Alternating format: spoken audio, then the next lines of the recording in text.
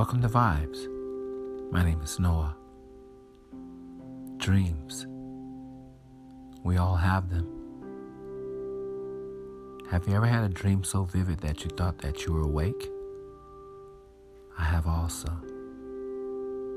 Have you had dreams where it seems like there's a place that you've never been before, but you're there? I have also. Some dreams are nightmares. That's why I don't watch scary movies before I go to sleep. I'm afraid of nightmares. I like happy dreams. I like reminiscing dreams too. Dreams of something that happened in my past that was fun. Don't you? I imagine so. But sometimes I have dreams that are so real and so vivid in my imagination or in my mind that it seems like I'm awake when I'm actually asleep. But don't forget, there's a thing called daydreaming. You've been there.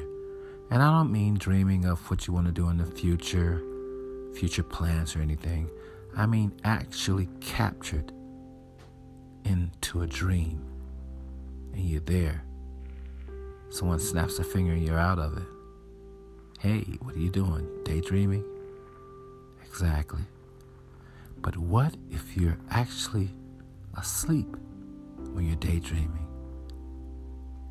And when you go to sleep at night, you're actually awake.